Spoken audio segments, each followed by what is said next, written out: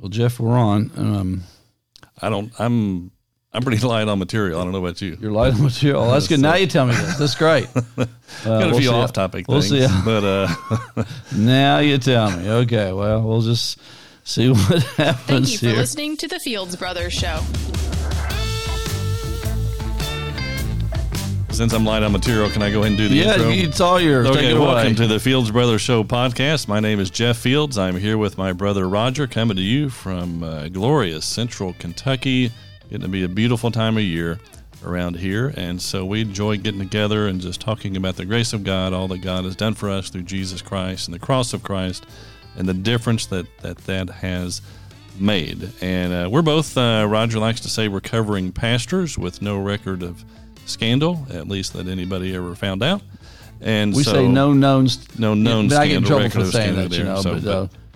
But the one thing I did think of, and I think this would be worth talking about, is as we're recording this, Florida, where you used to live, is really getting pounded with the hurricanes, and this will be, and I'm sure when this comes out, when we upload this, they're still going to be, recovering for a long time. So, I thought it'd be interesting to, I don't know if people knew you used to live in Florida. Yeah, I lived in Tampa for almost 8 years and have a lot of friends there.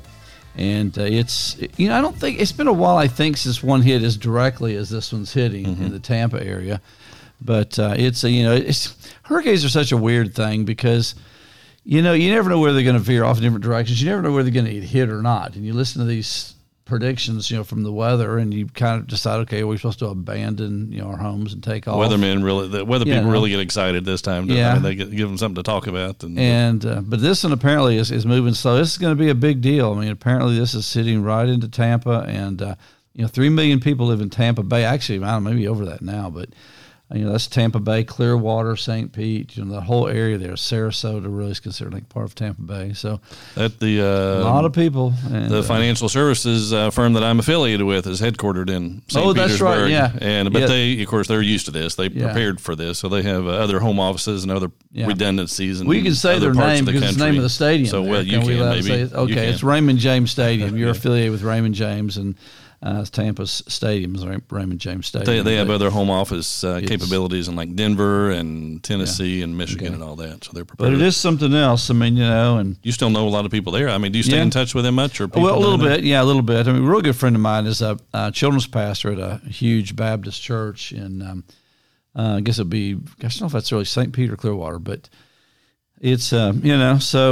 How did you, feel free to decline on this, but I think people be interested to know how you wound up going to Florida in the first place. Well, I was pastoring a church in Kentucky, and it was just it's the longest story I probably want to tell on the podcast, but tell on the podcast. But it's just something we felt like God wants to do, and we wanted to it always had in my heart to plant a church. A lot of things fell together. What year was that? This would have been mid-90s? In 89, I believe. The late 80s, okay. 87 or 89. Wow, now you make me think. I think it would have been 89 we left. But, I did. Went down there, planted a little church, and never really got serious traction. Ended up merging with another church, and then I became a associate pastor there.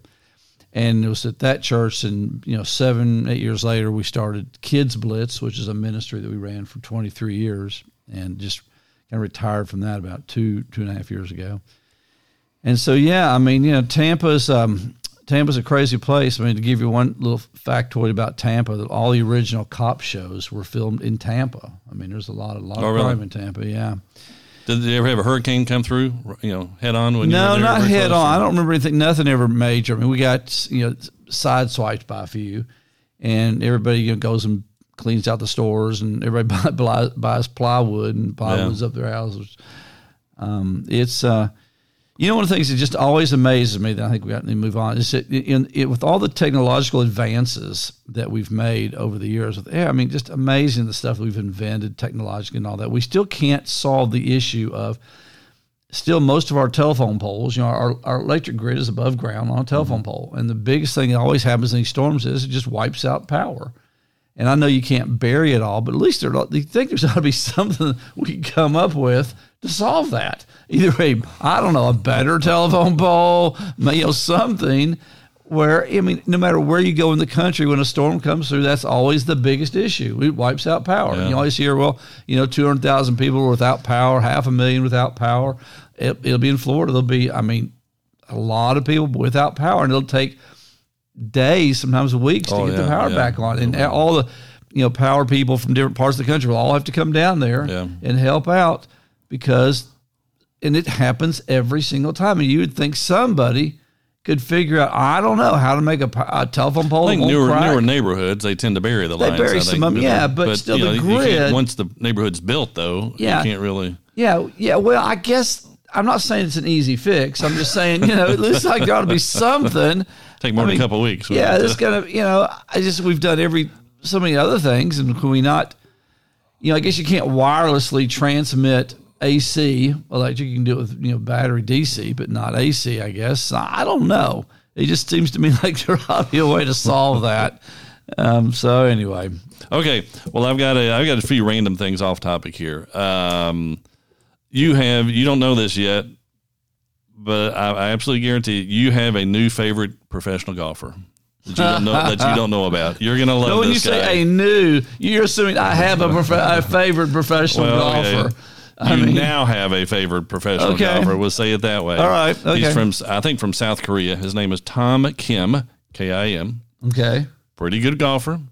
He's on a pro circuit. Somebody that over there, but he's played some in the U.S. Okay, I think, they had the President's Cup last weekend, which is U.S. versus international players, and he was on the international team. Thomas Kim. Well, he goes by Tom. I don't know if it's Tom or not. Tomkim. All right. Tom Kim. Okay, but you can Google it later and look at it. But I'm sure he's your favorite golfer now, because what he does when he gets up on the first tee. Normally everything's quiet and the people hold up their signs. Yeah. He actually eggs the crowd on to cheer. Really? And he gets, they announce him and he claps and he gets up there. Of course, now the crowds have gotten used to him and they know he does this. And so he'll get up there and he'll start waving like, come on, bring it there. And he'll get up there. If it's not loud enough, he'll get more. And they just cheer and yell like crazy while he's hitting his first tee shot. He is my favorite golfer. There you go. I am a fan. I might put a poster of him up in my office. He's a real young guy. He's only like 20 or something like that. See, he gets it. He gets it. So. Golf is way too boring. He gets it, and he's trying to liven it up a little bit. Well, anyway, okay, so that's one thing. I don't know if you saw this or not. Did you see the it made me think it's good that you do not have a pond on your property here, do you? No, we used to have a pond right behind our property. Okay. Did you see the news what happened in Southern Kentucky just a week or so ago? No. They had a area, it's kind of out in the country, and had a pond, not a real big, not a lake. It was just a pond, not real big, but there's a little dock that goes out off the edge, not real far out, maybe 10 feet like or something like that. Like on a farm or something? Or yeah, what? Okay. Like in the back of someone's farm or I don't know. And so they had a wedding, and the preacher's on the pier with his back to the water, and the bride and groom. And so if you Google probably Southern Kentucky wedding preacher in the water or something like that, preacher falls in the water. So he's, the bride's coming down from the kind of a grassy hill. They got the party and the men and the women, all the party lined up, and everyone is facing the bride, of course. Nobody's facing the preacher. Well, when he's up there, a gust of wind comes along and blows his notes into the pond. And so he lays down on the end of the pier while everybody... Is there like video of this? Yeah. Okay. Yeah. There is. So while no one's looking at him, everyone's looking at the bride that's coming up from the back. He lays down on the end of the dock or pier, whatever you call it, and tries to reach his notes in the water. Oh, my goodness. This is good. And he tried to reach a little bit too far, and he falls completely in the pond. So, the bride's coming down, and everybody hears a splash. So he was able to climb out. Oh, not real deep, but he's able to climb out, I guess come around she the can side of see the this coming down the aisle because she's facing him. And I guess her dad or whoever was walking her down. But then he ended up performing the wedding just totally drenched. I don't know if he ever got his notes or not. That is one of the funny stories. Stories I've heard. He is, and the neat thing too, he has really, embraced it and laughed with everybody else, and he is kind of, I forget his name. That's a YouTube video now. Wow. Probably so. So you look at preacher, Southern Kentucky preacher falling in water or wedding. I might put that on my Facebook that. page. Yeah, if I can find that. That would be great. It was pretty funny, but I thought of you during that time. One other thing, we'll turn to It's amazing the things that reminds you of me, huh? The preacher falls in a pond during a wedding, okay? And the guy is getting everybody to cheer him on while he's golfing. Okay. Okay, here I'm going to give you some Bible helpful tips here. I saw this. They never taught us this in Bible college. You and I went to the same Bible college. They never taught us this. So saw this on Facebook the other day. I don't know if you saw this or not. Someone shared it. Some preacher had. I think this is great. The title is General Pauline Letter Outline. All right. So you think of the letters, the epistles that Paul wrote. Right. So there's 5 components. Now I'm sure there's exceptions. So, don't take this too detailed literally. All right. But there's basically 5 components in this order in Paul's letters to the churches. Okay. Number 1, grace. Right. He starts out, grace and peace to you, whatever. So number 1 is grace. Number 2, I thank God for you. He does a lot right after that. Thank you. All right, I'm with you. Number 3, hold fast to the gospel. So it describes different ways, just telling who Christ is, what he's done. Yeah. So we got grace, number 1. 2, I thank God for you. 3, hold fast to the gospel. Number 4, for the love of everything holy, stop being stupid. I mean, that's a pretty good way of saying it. I'm with you. I'm all right. Okay. So grace, I thank God for you. Number 3, hold fast to the gospel. Number 4, for the love of everything holy, stop being stupid. Number 5, Timothy says hi. Isn't that great? That is pretty funny. So grace, I thank God for that's you. relatively accurate. That sums really up is. a lot of Paul's letters. I would have, being an Andy Griffith fan, I would have said Timothy says hey instead of hi, but that's okay. Yeah. So just to review here, number 1, grace. Number 2, I thank God for you. Number 3, hold fast to the gospel. Number 4, for the love of everything holy, stop being stupid.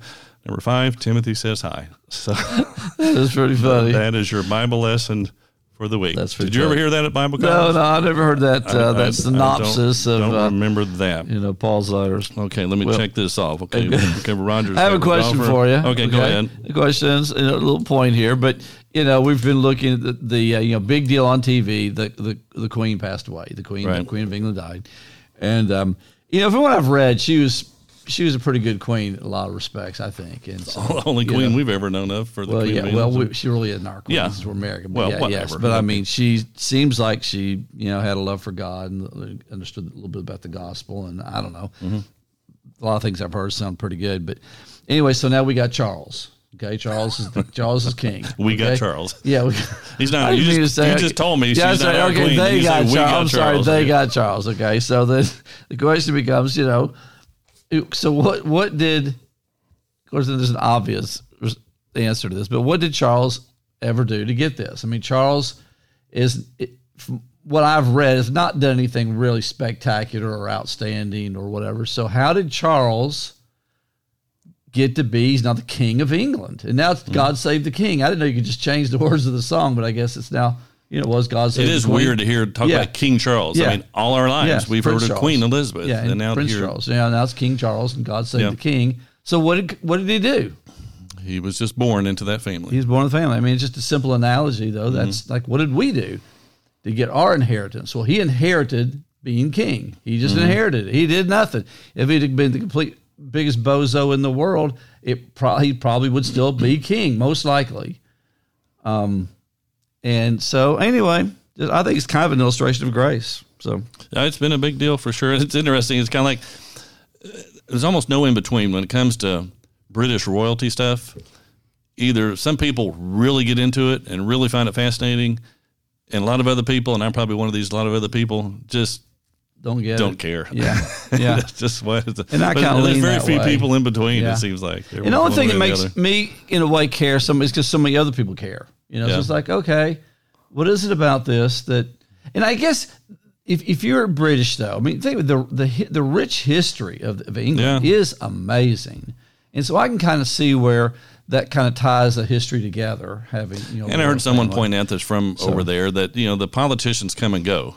Right. That's true. There is a stability. There is a continuity. Continuity. Normally, now some of them I guess could be in a role, but there's a continuity. So it allows if they don't mess up, it allows I don't know why we're talking about all this, but it allows the nation to kind of acquiesce around a personality that's not going to come and go. So anyway, now I know what your problem is, Jeff. When it comes to talk, you talk about the gospel. You talk about the grace of God. I do. You talk about just what we have on this side of the cross, that Jesus paid for everything. He's given us his righteousness. He has given us an inheritance and all that we've talked about in that. But the problem is, Jeff, your problem is you're just promoting a feel-good gospel. That's all you're Easy doing. believism. That's another. That's actually another angle on this. But it's feel good. You just want people to feel good. It's a feel-good gospel, and that's where you're off. It's just that's all you're doing. I saw some just in the last day or two on Facebook. I don't think you would have seen it because I don't think this. But anyway, it's something, a quote of sometimes the truth does not feel good. Yeah. I'm pretty sure that's pretty close. It's very similar to what you're getting at here. Right. Sometimes the truth does not feel good. And okay, that's true. Yeah. But sometimes the lie doesn't feel good either. Yeah, you know, the lies don't feel good either. Yeah, lie can feel good or bad, and truth can feel good or bad. Yeah. So the point is what? I mean, but in this case, the only thing that was said was sometimes the truth doesn't feel good. It's kind of like what you're saying. Boy, you don't want people feeling very good. I tell you, there are an army of, I guess, Christians who would say, the people who say they believe in Jesus, believe in the Bible, who just cannot stand it when Christians are enjoying their relationship with God, enjoying their salvation, enjoying life. It just seems to really irritate them. And so they use these kind of phrases, well, you just promote the feel-good gospel, as if you're really spiritual, Jeff, you would make people feel bad. Yeah. But obviously you're not, so you're just in making people feel good. And we know that can't be from God.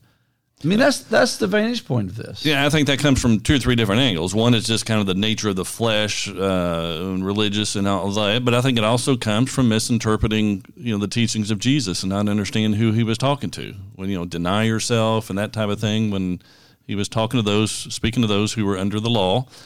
And, the good news on this side of the cross is that what Jesus called for there was accomplished on the cross. So we have already denied ourselves in Christ at the cross. Our old man is crucified with him. We're a new creation. And so, to promote, say, you don't have to feel guilty for feeling good. It doesn't mean, we still have hardships. Obviously, if you're in a hurricane, people in Florida right now are not feeling very good in terms of that. Right. But you don't feel guilty for feeling good. Well, but you're supposed to. See, that's the point. Like a lot of religious people, you cannot feel good.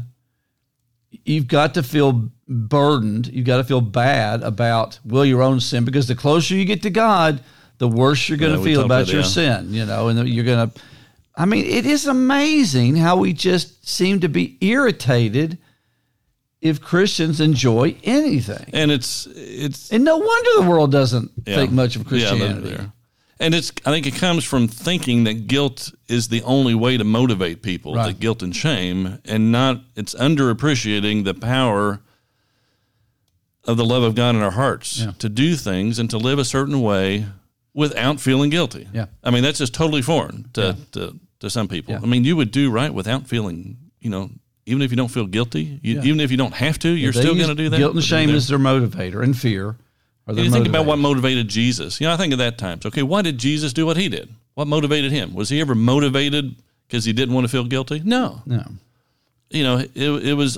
Did he ever do anything to try to get closer to the Father? No. Did he ever do anything out of fear that he would get, No.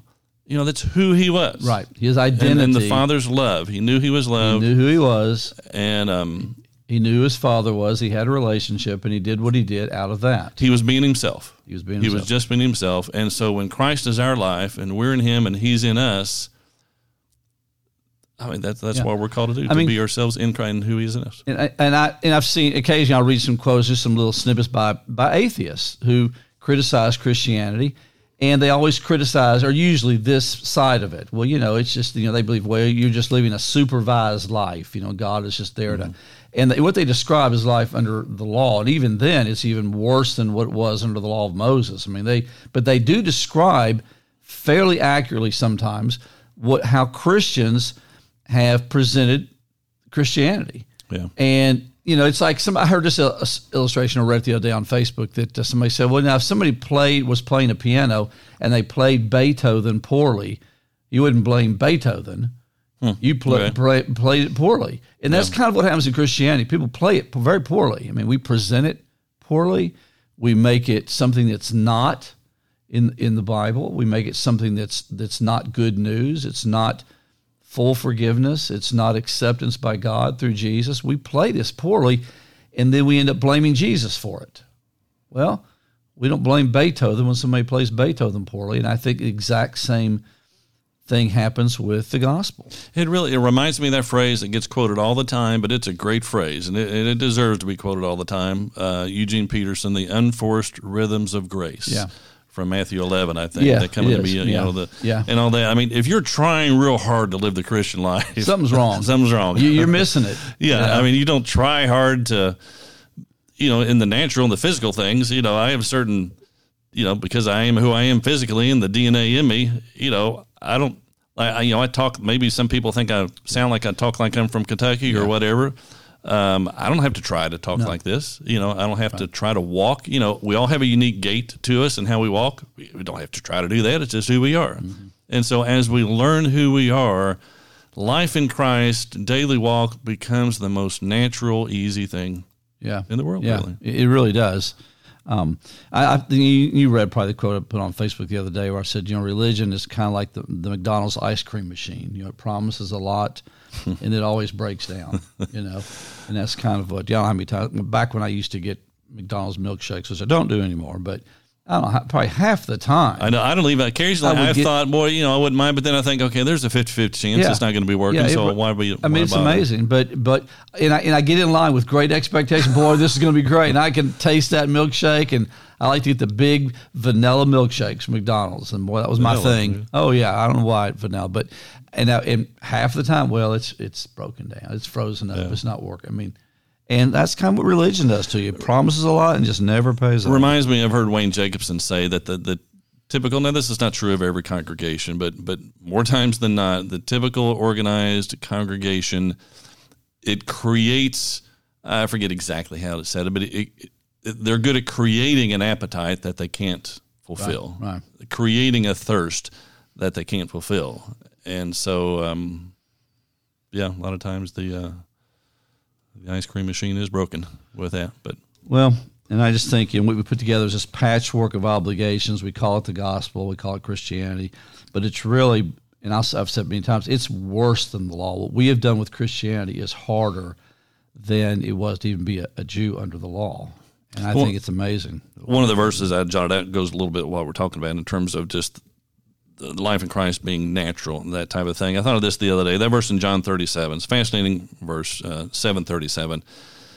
Out of his, if any man thirst, let him come unto me. And then John even adds the commentary that Jesus wasn't really even speaking about what was going on then. He was speaking about later on when the Holy Spirit would come. But out of his belly or out of his innermost parts will flow rivers of living water. Right. And it says, referring to the Spirit. Right. And it kind of struck me that, we always think of the Spirit as having to, we're going to bring down the Spirit, or God's going to pour out His Spirit on her, it's external, but no, it says from out of you. Yeah. And so, and I think it's a little bit pictured in the Transfiguration up on the mountain when Jesus started to, essentially glow, a brilliance there. It didn't come down from on high, it came from within Him. Yeah.